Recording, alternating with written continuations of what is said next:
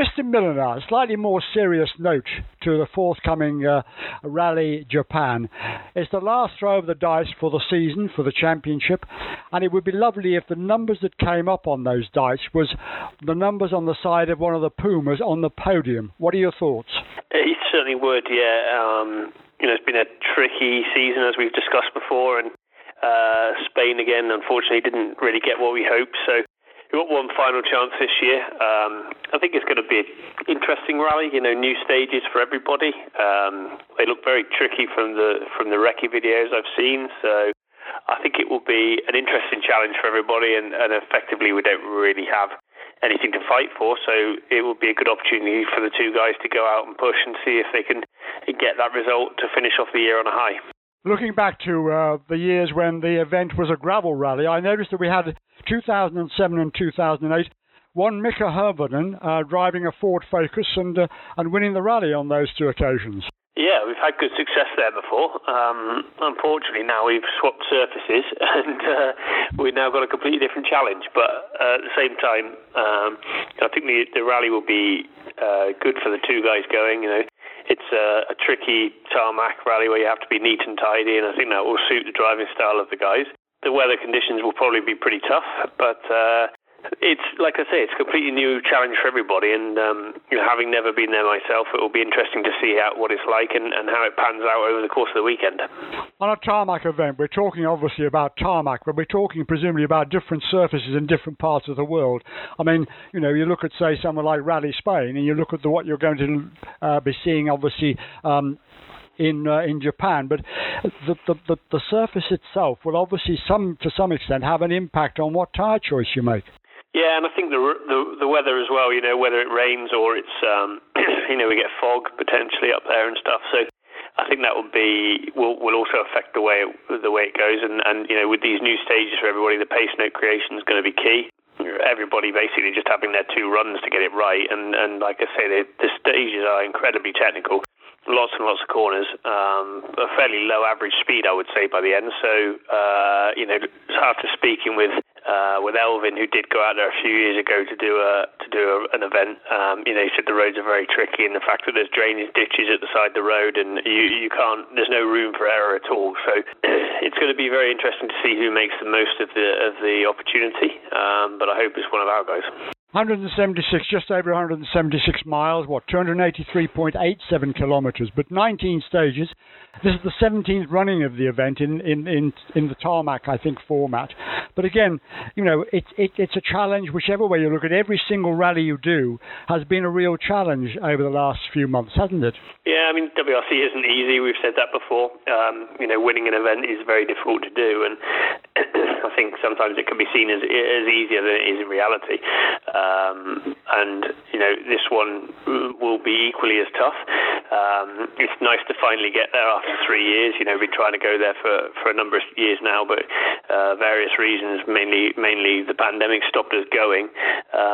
So it'll be lovely to finally go and meet these fans and see, they seem to be very passionate and knowledgeable about the sport, so it'll be great to go over there and deliver for them. But as to exactly what will happen, anyway, it's anybody's guess. Rally GB, of course, was very much at the forefront of the end of the season rally. We had this over the years with Lombard RAC Rally, obviously Rally GB. In so many ways, it's such an awful shame that we're not actually accommodating the same situation in the UK this year as we have done in the past. Yeah, I think everybody that's, anybody that's from the UK or Great Britain is going to be biased towards wanting the event back in their home country, and I'm no different. It would be fantastic to see the WRC cars back in the forest, but there's many different reasons as to why that isn't happening at the moment, and we've got to just accept that. But ultimately, we've got a lot of events in a lot of countries that are very keen to have WRC there and be showcasing the sport, which Japan is. So in that respect, it's very good to be able to go to this country where I think it's going to be really well received, and it's going to be a really exciting rally. So as much as I hope to see GB back on the calendar one day, at the moment, we need to concentrate on the other events and enjoy the experience that they're giving us. Absolutely. Two cars on the rally, and no car for Adrian this time round, but Craig and Gus will obviously be out there as well. What about the cars themselves? When did they actually go, or were they already on their way to Japan when you were doing Spain? No, so they came back from Spain and we had about 4 days to get them ready, and they left again yesterday to go out there. So, finishes off a fairly busy year of re-preps, and the mechanics have done a very good job to keep everything on time and get everything to the events. And it will be, it'd be really nice for them to get the result that they deserve. But it's been a tricky end of the year, and I guess with the long haul events and the close Europeans, it has meant we've had very short amounts of time to get things done. But we're kind of used to it now, and I think everyone's also looking forward to a bit of a break of a few weeks at least after Japan, because Monte Carlo is not that far around the corner. I love that. We're getting used to it now, but I'm sure you don't want to be used to it, do you? I think we'd all appreciate a few more weekends at home, but ultimately it's part of the job. What about Jus's car? Because he had a bit of a moment in Spain, of course, and the car had to be repaired. But I was thinking about you'd probably should have a slot on the repair shop on television, shouldn't you? Yeah, I think they tend to work a little bit slower than we do. So I think we'd have to, I think we could definitely have our own series about our repairs. But like I say, the whole team works very hard to make sure that we don't miss any deadlines, and we're yet to do that. And any reasons for Adrian not going is not because we don't have cars. It's more financial and concentrating now on 2023. I mean, you've took over as team principal a few years ago, but you've had a great time over the years, but you've obviously learnt to deal with a difficult situation. And all credit to you and the team and everybody behind the scenes, obviously to M Sport, to Malcolm, everybody who works within the organisation. We know your dedication is there, and there's no doubt that you would like to come back in 2023 and prove that you are one of the best, if not the best, if you like, I'm going to say privateer teams, because I know you get support from Ford, but it's not quite the same as you running like they do with Toyota or with Hyundai.